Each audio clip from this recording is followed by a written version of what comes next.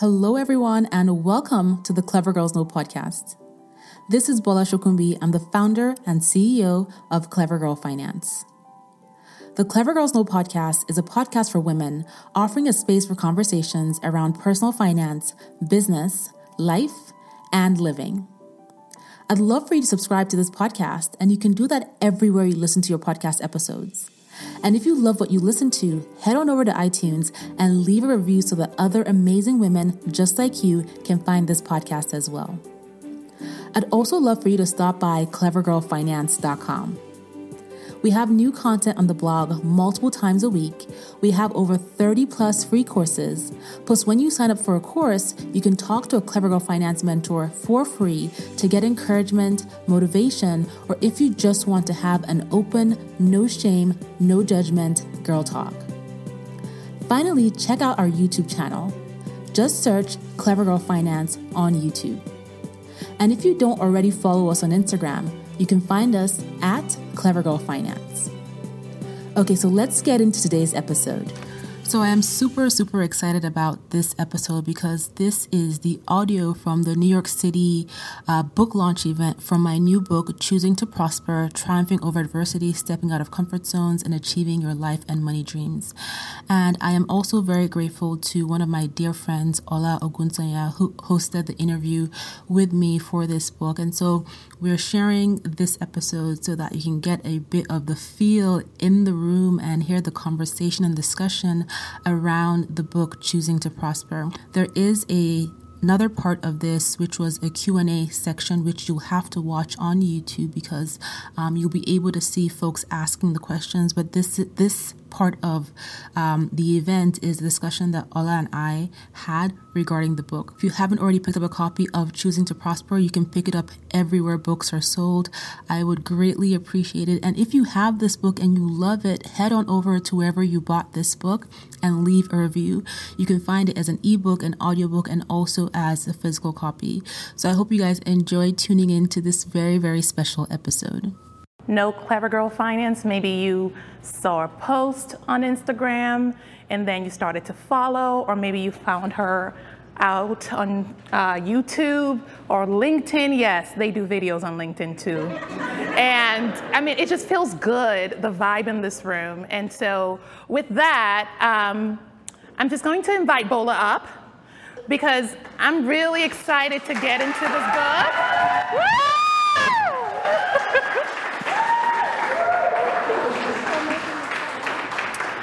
Everybody done said everything about Bola, so I have to say something too before we get started. I feel so honored. First of all, I'm Ola Ogunsanya, and that's my sister. I feel so honored that you asked me to do this with you because, and we'll get into it, this is our book. Clever Girl Finance is our baby, and I have been so blessed to watch every moment, every milestone with a text, a call, doing the happy dances, and this is only the beginning. So I hope you're ready because where God is propelling you to, baby girl, you ain't even ready. So, without much further ado, we're gonna talk about the book. And if you haven't had a chance to order it yet, it's available everywhere. You can get a book. Please do write your reviews on Amazon. So, my dear, okay, let's get into it. So much to unpack. Okay, you're scared. Don't be scared, girl. So, I just want to take a moment and just really take this in. I just really want to take this in.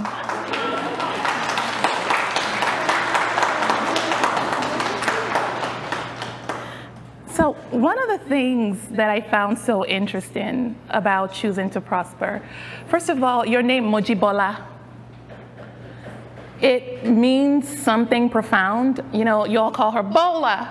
That's not her name. It's Mojibola. I woke up to meet wealth, to meet prestige, to meet grace, to meet honor. I am chosen for this. This is who I am. So I have no choice but to prosper. That is what your name embodies, babe.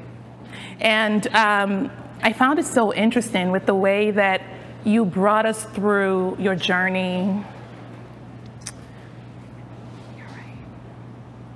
You brought us through your journey from telling us about the women that preceded you, right? Your grandparents, your grandmom on your mom's side, your dad's side. We heard about your aunties, like all of the women that came before you and how each of them with their special stories have like shaped you and birthed you, and they motivated you in your life's journey.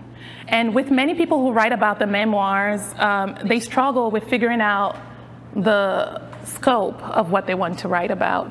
Can you just tell us a little bit about that process? Like, how did you decide what the framing would be, and what was that process like for you? In terms of crafting what I wanted to talk about, I felt like I wanted to give people context. It's hard to tell a story if you don't know where somebody is coming from. And I was selective about what I shared in the book because my family background is somewhat difficult. But I wanted to share the stories that I felt would be most meaningful and understandable to someone who has never heard about Clever Girl Finance, never heard about Bola, but is taking this journey, reading this book, picking it up on a bookshelf, and just trying to understand, why is this person writing this book? Why does this person care about the choice to prosperity?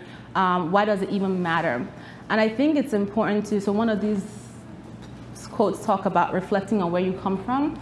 And a lot of times you don't realize why you are who you are or why you are where you are until you actually look back and see the people who came before you, who either set the stage or did not set the stage for you.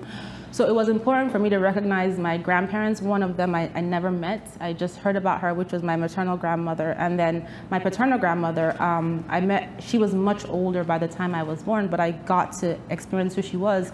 And those two women, even without knowing my maternal grandmother, had a profound impact on my mother and my dad, and also who I was, because I heard about them all the time. And because of who they were, my parents are who they are, and I am who I am. So that was, that part of sharing my story was really important.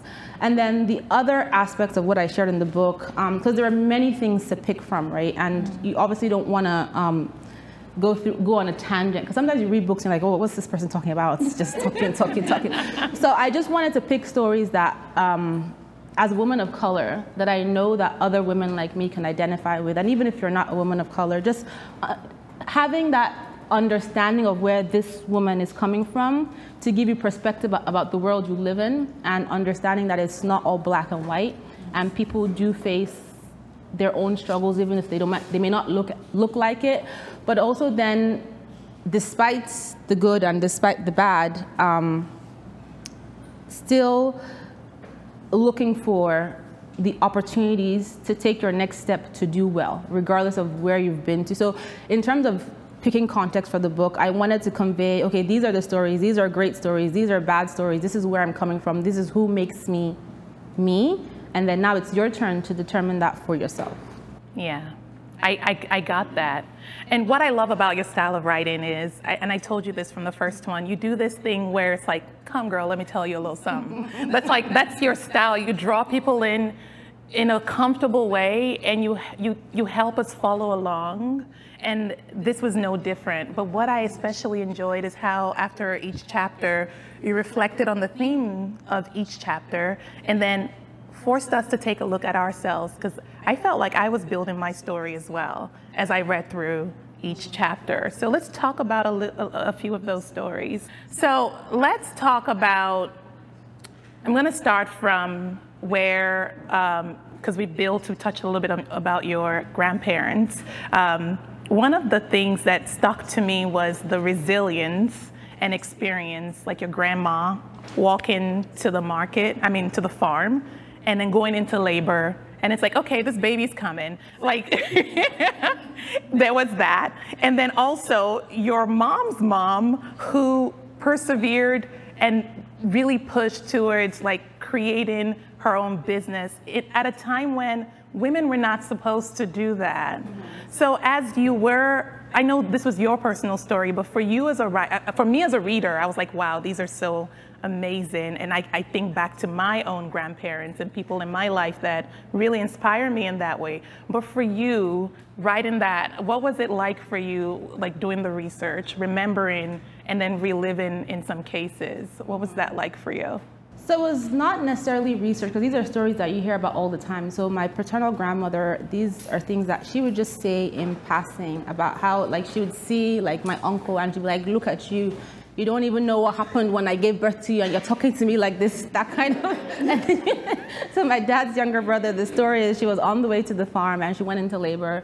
And to give you context, the farm is, usually several miles from the village or the town, and they don't have cars. They're walking, they're carrying their cutlass, their pick, and then she goes into labor. You go to the farm with your peers, so your other wives, and she goes into labor, and there's no hospital bed there, there's no anesthesiologist, there's nothing, and so they shift to the side of the road. They have this baby, they put the baby in the basket, she puts the basket on her head, and then she continues back home. And sometimes the journey to the farm was a few days, like a 3-day journey away from home. And this is just what the reality was. And that's a story she talked about, because that's just, she would see him and be like, oh, look at you. Do you know?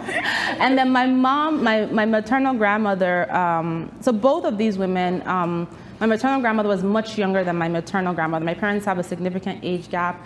But my dad's mom was born in 1902, right? So she died in 1996. And so she had a lot of different experiences to share. Like, there were hopes that she had for me, and even her own daughters, which her daughters did not have the opportunity, that she wanted to do her best to take care of her children. And her back then, the idea of the woman's place was you get married, you have children, and you take care of your children, and that's the work you do. You are not a pioneer of anything, you're not a business person. In fact, you need to ideally provide male children, because all these girls can't really make money, that kind of stuff. So for her, she wanted to work, because in a polygamous family, my grandfather had 5 wives, and there are many, many children. You get to a point where it's difficult to support all these mouths to feed and all these wives. And so she's like, if I want my kids to go to school, I need to figure out how to make it work. And so she started selling petty goods. And petty goods means selling whatever she could sell. Sweets, biscuits, you save some money, you build up a bigger fund, maybe you buy, a hamper, you save some money, maybe you buy some jewelry, you save more money, and then you start to travel around to places, marketplaces where you feel like you can sell these wares and make a profit, and then bring it back home and take care of your children, and then take whatever you have left over and invest it back into your business. So that's what both of my grandmothers did to raise their children. Otherwise, their kids would be there reliant on the grandfather. And back in those polygamous families, you have to be on good terms with your husband as one of many wives. Otherwise, you get nothing. There's always a favorite wife, right? In a polygamous family, my grandmother was the youngest wife, and she was married to a much older man. And so even if she attempted to be the favorite wife, the other wives were like, excuse, come to the back of the line. Come back here. You get back here. You just got here. Get back here. So she had to figure it out for herself. So for them, it was just finding ways to make it work for their children, so their children could have better lives than them. So my grandmother named me, that grandmother. Yeah. And I say in the book that when she named me, I imagine that she thought of all these hopes and aspirations that she had for herself, she had for her daughters, and she's like, you know what, I'm gonna give it to this grandchild now, because she's my future generation. And so that's why she named me Mojibola. And it means what Ola said, and probably to her who named me, it had her own personal meaning for the name she gave me as well. Amazing. So let's talk about your mom. My mama. She's not here, by the way. You share in the book that she made the decision to go back to school after you were born, despite the fact that it created strains in the marriage, because the timing wasn't ideal, right?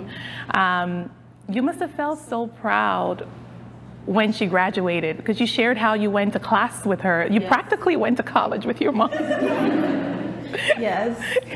What was that like for you? So my mom got married when she was 19 years. Some of you have heard this story. She got married when she was 19 years old. My dad was in his 30s, had a PhD. My mom was a high school diploma, and she was okay living her life. And then, you know, as she starts to have her kids get into her 30s, she starts to realize that, you know what, I'm looking at friends of mine. This person is trying to get divorced. And they can't leave because they don't have money. This person's husband is abusive. This person's husband has died, and the husband's family comes in and takes over everything. And at the time, my mom had a best friend, and her best friend committed suicide because she felt like she was trapped without options, and she. I don't like to share this story because it's not my story to tell. She would have been formerly my godmother. And I remember her, but my mom carries a huge amount of guilt for this because when she was going through what she was going through, she called my mom and she's like, hey, Emily, can you come over? I really need to talk to you. My mom is like, no, not right now. I need to take care of my kids. So she goes to a beach and she lays her blanket and she goes into the water and she doesn't come out. And it was intentional. It wasn't that she drowned or anything. This was an intentional action. And my mom, for her, this was, so seeing her friends going through these different situations and seeing this one best friend now commit suicide, she felt that if I don't take things into my own hands and create my own options, this could be me where I feel trapped in this, whatever situation, right? You never know. So she decided that she was going back to school.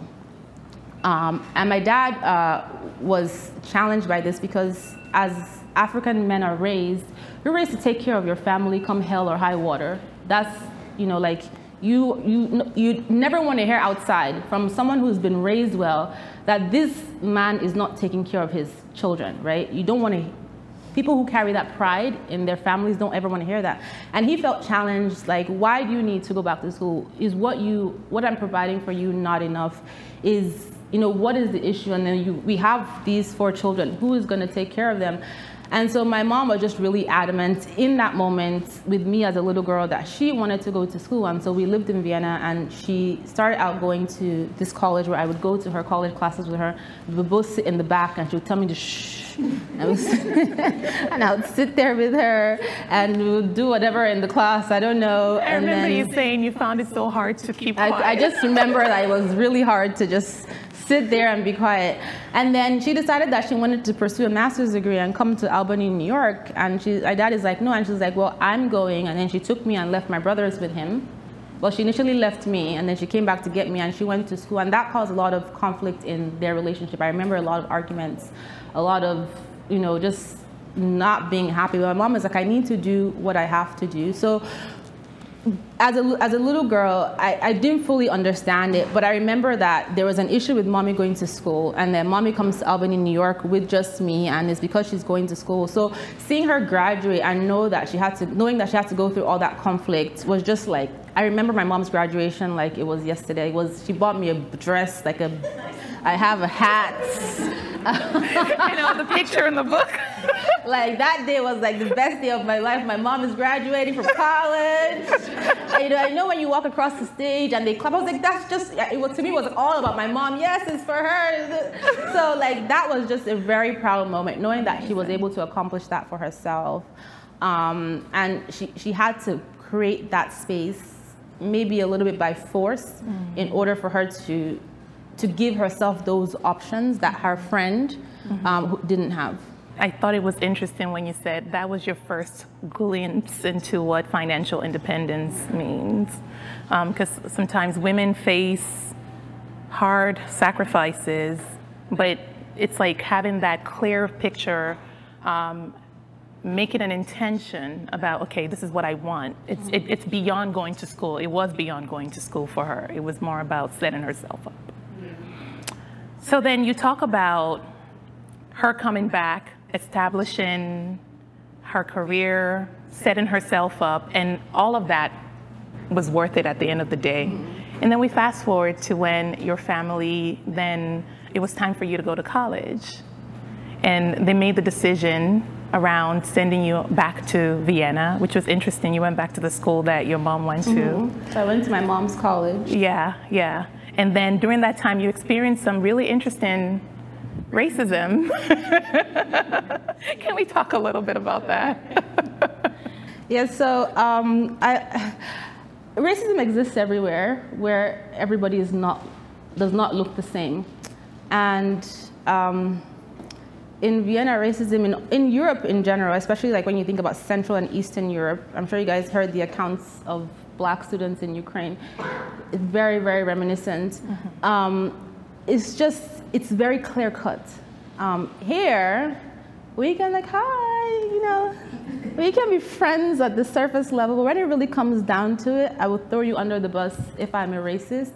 But we can be friends on a surface level. We can be cool. We can work in the same office. You can come to my barbecue. You can be my neighbor. That kind of. But in Europe, the racism is more clear cut. It's more like, you know what? We cannot be friends because you are Black. There's nothing personal. You're just Black. That's just what it is. And in a way, I appreciate that because I always knew where I stood. When I lived there, I always knew who were my friends and who were not my friends.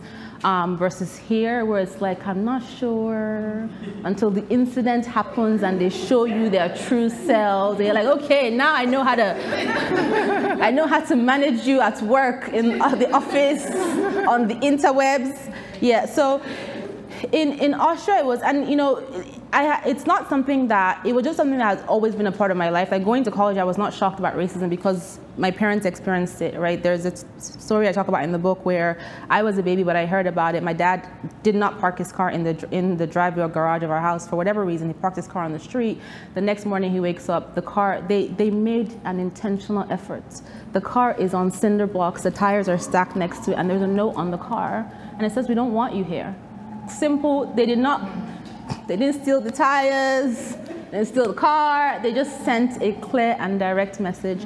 So I always knew how to move, and I was always cautious, right? Even in school, I went to school with a lot of extremely wealthy kids in Austria, like very wealthy kids who came to school in their BMWs and their Mercedes, and it's not like your basic BMW, and their Ferraris. Like these type of kids would come to school, and there's this Black girl from Africa, and they're like, oh wow, how'd you get here?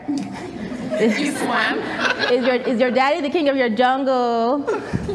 Do you know Kunta Kinte? Oh Lord, what about that one story where you were on the bus? The boy had said, I think he called you the N-word or something, and you started to hit him. Yes. And I was like, wow. And then you reflected back on that, like, what was I thinking? Yeah, that must have been really, that must have been quite the experience for you. Yeah, so so I was the only Black girl in my college for 2 years. Then another Black girl came from Uganda, and it was me and her.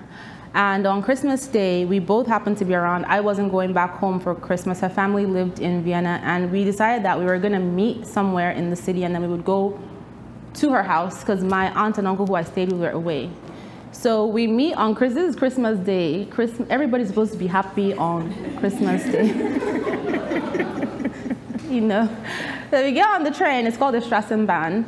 And we're on this train, and we're happily discussing about our Christmas plans, what we're going to eat in the house. We're talking happy, and at the back, I just heard this person in the back in German, and he says, I will translate into English, he says, what are you so happy about when you're just a couple of niggers? And my first reflex was, it's Christmas Day, and then you're going to ruin my Christmas Day by saying this to me. And immediately I just folded up the magazine I had and I jumped to the back. I jumped to the back of the train and I started to hit this guy. But there are so many things that were wrong with this situation. Because first of all, this was a guy that was likely under the influence of something, alcohol, whatever. He could have overpowered me. The train was empty. There was no witnesses but me, him, and my friend. And as I was hitting him, I started to come to that realization. And the train driver screeches the train to a halt. And I'm like, okay, it's time to pack a bag. Because I'm like, we're the black ones on here. He's going to throw us off the train. And so we start gathering our things. The guy is still cursing. I'm like, you know what, please, you are irrelevant right now because we need to get off this train. And the train driver comes, and we're so ready to get off the train. We're like, we're going to go. We know, don't call the cops. And he takes this guy by the collar, and he throws him out onto the sidewalk. And he says, I'm so sorry, I saw what happened. And that was surprising to me because that was very uncommon. So, but in reflection on that scenario, like I looked at the bigger picture of why I was there. Why was I in Vienna? At what cost was I there? It wasn't free for me to go to school there. It was very expensive, and it came at a significant cost to my parents and to their own livelihood and type of lifestyle they lived. And I was like, I'm fighting with an idiot on a train who is of no relevance to the grand scheme of my life. So if this guy had stabbed me, if he had beaten me up, if I had gotten onto the train guy had called the police and they had revoked my visa, then what will I say to my parents? And you think back to the struggle that led you to this place that allows you to be in this position, to have this opportunity to go to school here. And I imagine my mom say, so you were fighting on the train. I'm here working to pay your school fee, and you're fighting with a nobody on the train.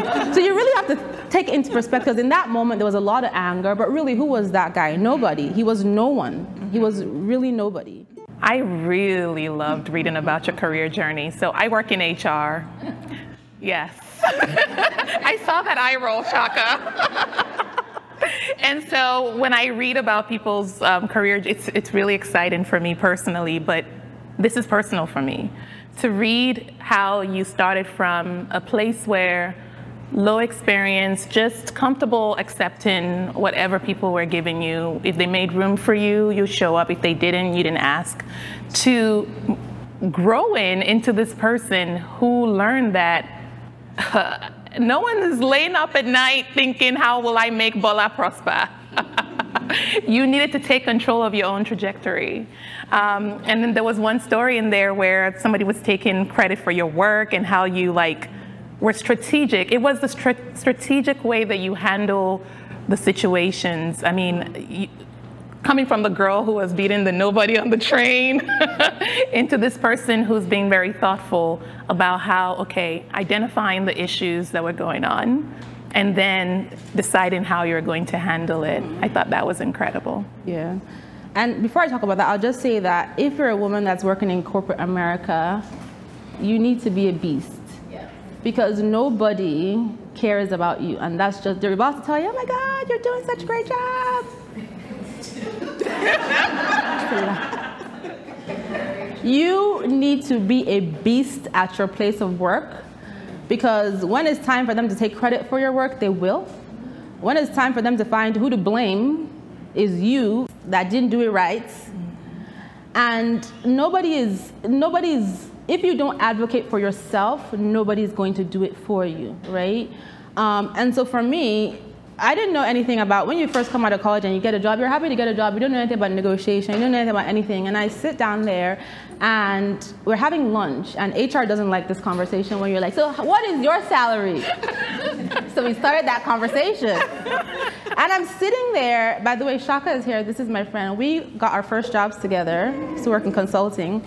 But we're in different groups. So she kind of knows this story. But we are sitting down there, and I got a starting salary of $54,000, no bonus. And I'm sitting with another friend of ours. It's like, well, I got $65,000, and I got a $10,000 bonus. And there's somebody else, yeah, I got $61,000, and I got a $5,000 bonus, and they gave me a moving fee. And I'm like, listening to this conversation, I realized that I am the lowest paid person on this table. And that's because I just didn't ask. I was like, how did you get that? I asked for more money. I asked for a moving bonus to move cities. I asked for a sign-on bonus. I didn't ask. I just got my $54,000. I was like, Mommy, I'm making money. I'm rich. And so that lunch that we had was very upsetting for me, because I'm like, I'm better than a lot of these people at the work I do on this table, and I'm getting paid less, and it was just very upsetting for me. So that was one of those moments where I'm like, I need to figure out how to advocate for myself. I need to figure out how to ask for more. I need to figure out how to be more confident in the workplace. I need to figure out how to, not let people take credit for my work. So that team lead, I didn't know. When you're the junior on the team, or you don't really go to the big meetings and you just do the work and you give the updates, then they go to the meeting and they come back and they say, this is the extra work we need to do. It was kind of like that. And then one day in the hallway, the executives, I worked in consulting, which meant we come into these companies and we do certain strategies, whatever. So the executive we were working for that was the head of our project was like, you know what, you should come to one of our update meetings. I want to hear your update. I want to know what you are working on, because he's wondering why he's paying this staff, but I've never heard anything from you. So I tell the team lead, this so-and-so invited me into the office. I go, no, you don't need to come. And then he sends an email and says, oh, I'm looking forward to hearing your update. So we go to the team meeting, all the executives of the company are there, and they ask me a question he will answer. And they say, Bola, what are your thoughts on this? And before I can say, well, he will answer. And then as he's presenting his updates, I'm like, but this is all my work. This is all my work. I did all this work. So we left the meeting. And I was like, I went for a walk around the building. I'm like, this guy took all the credit for my work. I didn't even get to talk in the meeting. And I was like, you know what? It should. So that's a very Nigerian thing. Yeah. You will see. So we worked from Monday to Thursday. On Friday, I opened up the email and I copied the whole company. I was like, I would like to share my updates. On Monday, blah, blah, blah. On Tuesday, I troubleshot and discovered this is the strategy, this is the recommendation, this is send. Within 2 minutes of sending, why'd you send that email? I was like, I wanted to share my updates with the team. What do you mean by sharing your update? I'm like, because I did the work. And so when I did that, it was difficult for him to take credit for my work anymore, because I was sending the email, and that was me taking ownership. Nobody asked me to send the email, but they appreciated getting that email, right? And that was me advocating for myself. And I think it's really important that when you're working in a career that you don't, even though it's more comfortable to sit behind the scenes and to just be quiet and attend the meetings but sit in the back corner, it's really important that you let your voice be heard and you let your employer know that you are there and you add value. Because guess what, when it's time to fire people, right, they're gonna say, okay, what does Bola do, what does this person do, what does this person do? I've never heard her talk in a meeting. You know what, let's fire this person. What value does she add? What work does she do here? So it's really important that you advocate for yourself, you ask for more. And so for me, I spoke to my career counselor about my pay, and it was like, okay, let's talk about what we can do to get you the highest possible raise, to get you the next highest possible bonus.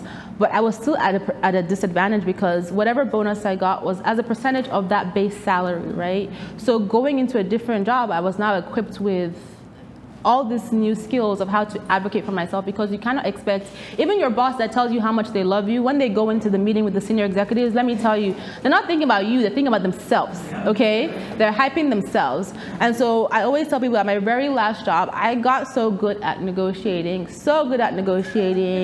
Everybody had a Windows computer. I was like, I only use a Mac. We had no work from home policy. I'm like a new mom. I need to work from home. And the reason why I was able to do this was because on the interview day, when I went in for the last interview, I started getting introduced to the executives, and I started hearing, hi, Ms. Bola, she's gonna take over the business strategy role we've been trying to fill for 2 years. You've been trying to fill this role for 2 years. There was a significant curve of skill set that I had. And I was like, you guys are gonna, first of all, pay me what I'm worth. I'm like, I want more, and then I want a bonus. And then I know you don't have a work from home policy, but I need to work from home. I know you guys only do 2 weeks of vacation, but I need 3 weeks of vacation.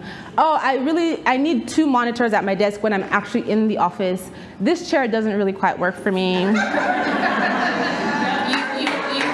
to. Can I get a different chair? You have to. Yeah, you have to add. And if you cannot say it, if you're too shy to say it to your boss, type it in an email and then send. Yeah. Send it at 5 o'clock so you don't have to wait for the response. And in the morning, because that's what I would do when I was trying to get comfortable with negotiating for myself or advocating for myself. So, because when I'm sending an email, I don't feel under pressure to say something. Sometimes it's difficult to ask when the person is staring at you. But when you type the email, you have all this time to gather your thoughts, to make an impression of yourself, and to state your case in a way that you may not have been able to say in person. So if you are feeling uncomfortable having this conversation in person, tell them, I will email you, right? And after you send the email, you can go and talk about it. But you have to use your voice at work. You have to advocate for yourself. And you also have to learn how to say no. So I'll tell you one other story. I used to work in cable, and we had to do truck rolls. You know what a truck roll is? It's when you get on a truck with a contractor and you go up and down to people's houses to see what their service is like in their house. So you guys have had people from your utility company come to your house. So I had to go with the technicians to observe their process. And technicians were of two camps. They were the employees and the contractors. And I don't know, like, there are certain types of experiences that you have with men on the street as you're walking by, but then I'm stuck in a truck with this guy who is either like being completely inappropriate or insulting me the whole time. I don't know why you're here, who do you think you are, keeping tabs on me, what do you write about me, that kind of stuff. And so we get to a point, and I'm like, I cannot do this. This is actually quite stressful, so I'm gonna go tell my boss, I don't feel comfortable going on these truck rolls anymore. You know, there was one time I was running because somebody had to put a dog, and we wanted to check, and they hadn't paid their bill, and they let the dog go, and we're all like,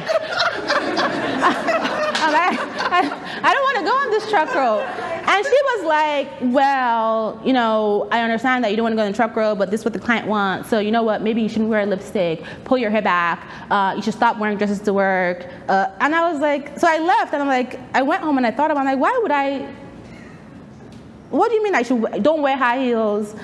Why should I not wear lipstick? I shouldn't wear the dress I bought for work. And so I talked to somebody, and the next day I was like, you know what, I'm not going on the truck roll anymore. And she was like, well, who's gonna go? And I was like, you go, because I'm not going. And luckily for me, it wasn't just me that felt that sentiment. So when I said it, it gave somebody else the power to come and say, you know what, did you go on those truck rolls? No, okay. It gave somebody else the power to say, you know what, I don't want to go. And all of a sudden, nobody wanted to go on the truck rolls. And then they had to have this conversation with this technician team that says, when our staff is with you, you don't talk to them, you don't heckle them, you don't.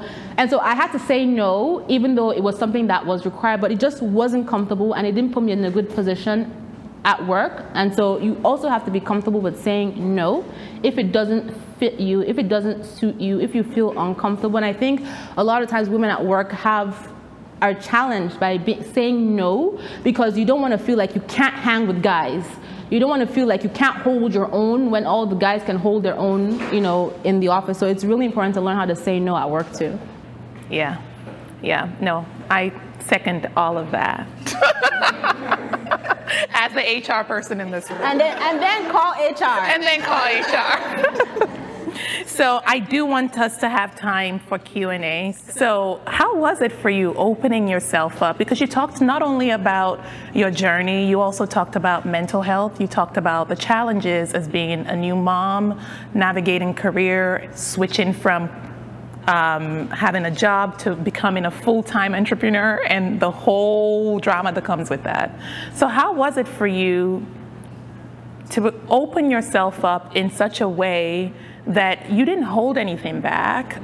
It was very honest and transparent. You showed us the good, you showed us the ugly. What was that experience like for you, exposing all of that to everybody in that way? So the first time Ola met me, like a few months later, she's like, you know what? I feel like when we met, I told you all these things about me, but I actually did not learn anything about you. Facts. And I was like, oh, it's actually a skill set. And I have to admit it, because I'm introverted by nature, so I know how to finesse, like, oh my God, tell me about your dress. How are you, girl? So that's how I am, and it's not personable. I tend to do, I don't want to talk about, let's talk about you. So, but when I was writing this book, obviously I picked what I wanted to talk, to create a body of work that was relevant and relatable. But I wrote the book by myself, right? Nobody was there to say, oh, Bola, let me see what you're writing. So the challenge was when it was time to submit the book. And they're like, oh, is the book ready? I'm like, oh, no, I haven't finished writing. And then, I asked my husband, I'm like, you want to read the book? He's like, no, I don't want to read the book. I don't want to know what you wrote. Like, Bola, is the book ready? I'm like, no, I know, I need an extension. The book is due in September, but I can get it to you by December. And it's sitting there, it's done, it's edited, and it was just hard to say, here is the finished product, because I knew once it was out, I can't pull it back, and I've done that with all of my books, but this one was more challenging. And so on January 2nd, after the holidays come, they're like, hey, Bola, is the book ready? I'm like, no, you can give me another extension, I can get it to you at the end of the month. And then my editor called me, he's like, listen, I see what you're trying to do. You're trying to stall this. I know you have finished that book, okay? It's okay. Like, I will read it first, and then I will give it to the other people. And so it was hard for me to submit this book. It was really hard. It was done for months. The cover was done before I submitted the book. Did this cover. I sent them, here are the pictures for the cover. But Bola, what is the book? Where is the book? So just sometimes opening up can be hard, and there's a lot of anxiety about sharing your personal life and sharing your stories and talking about your family in the book. But you also have to think about who the book will help and how it might challenge someone to be able to face their own truth and deal with their own struggles and pursue the things that they want to pursue for themselves. So I have to think about it like that. I have to think less about me and how I feel about what is out there. I talk about my dad in the book. He does not like that at all. He's not happy about it. But this is my story to share. This is, and that's the conversation. My mom is like, I know that there are things I may read in there, but I understand that this is your story, this is your perspective. And, they're okay. My dad has come to terms with, and it's nothing bad, but, it's just culturally, you keep, as Maureen said, there's a lot of things, you don't just go out and just be sharing your family life. Don't do that. So it was challenging, but it is what it is. It's out, I can't take back. It's a really good story. And I like the way that it ends on a very positive note about being comfortable celebrating your wins, right? I think so many times us women, we spend so much time pushing, fighting, working. Even when we get to where we want to be, we're ready to go do the next thing. But I like how you talk about, I'll pat myself on the back. I have done a really good job, and congratulations to me. Yes, and I think that's very important, and that's something that Roshi reminded me of. So you guys met 2 of my 6 advisors. These are my big sisters. They're amazing. They were being very humble. What I've done for them, I've done nothing. They've done more for me than I've ever done for them. Please, sidebar, can we talk about the design you see on Clever Girl Finance? A lot of that is inspired by Roshi and inspiring the hire who rebranded the company. That's all Roshi. So when she says she does design, she's like, but what story is this telling? When you see our heroes, Roshi is behind a lot of that. And she just said, oh, I just do design. But one thing she told me when we first met, and she's very big on documenting, she's always like, let's take a moment to remember this. Are you documenting this? Are you acknowledging this? Are you taking a moment? So, I'm always, when I talk to her, I'm always like, she's like, Bola, slow down. Let's take a moment. Let's take a picture. Let's soak it in. So I learned that from her in terms of you sometimes need to pause and acknowledge what you have done, because it also helps to boost your morale as you look at the road ahead. That might be difficult, might be hard. So that you can keep moving forward, right? Because whatever journey you take, whether it's in business, whether it's in your career, whether it's in your relationships, it's not always easy. It can be hard. And if you don't take a moment to reflect on what has gone well for you, you find yourself in this woe is me space. It doesn't work out for me. It's so difficult. It's so hard. Woe is me. Woe is me. And then when you start that woe is me, then you also attract your other woe are me, woe are us people, where you guys start having this pity party because none of you have stopped to say, you know what have we actually done well? What has gone well? So, and also especially for Black women, it's really important, women of color, that you acknowledge what you have done, because when you look at it systemically, we're so used to putting everybody ahead of ourselves and being silent in the background. We're good at taking the back seats. There's the Black woman's plight. There is the, like when the pandemic happened, with everything that was going on with the, when George Floyd died and everybody was like, when he said mama, everybody's mother stood up. People were still asking me to come and speak on this topic. And I'm like, why can't you use your perspective and your own voice? Why do you need a Black person to come and speak on this topic when you are also here experiencing it with me? And I tend to find that people look to Black women to help carry their burden, but we have enough of our own burden. And so it's really important that you acknowledge yourself. Very, very important. It's very, very important. You pat yourself on the back. You're proud to own what you have done, and people will make you feel bad. They'll tell you, oh, you're being arrogant. No, it's not about that, right? Because when you acknowledge yourself, when you pat yourself on the back, you're also able to inspire somebody else in your workplace, in your family, your daughter, even your sons. Like, you're able to inspire other people. So it's really, really important that you acknowledge yourself. That's super, super important. That's great. Thank you.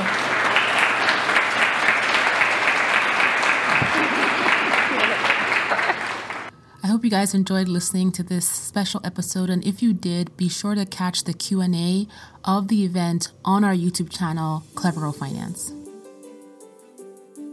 Thank you so much for tuning into this episode, and I hope you enjoyed it. If you've loved the episode but you don't yet subscribe to the podcast, you can do that everywhere you listen to your podcast episodes, and head on over to iTunes and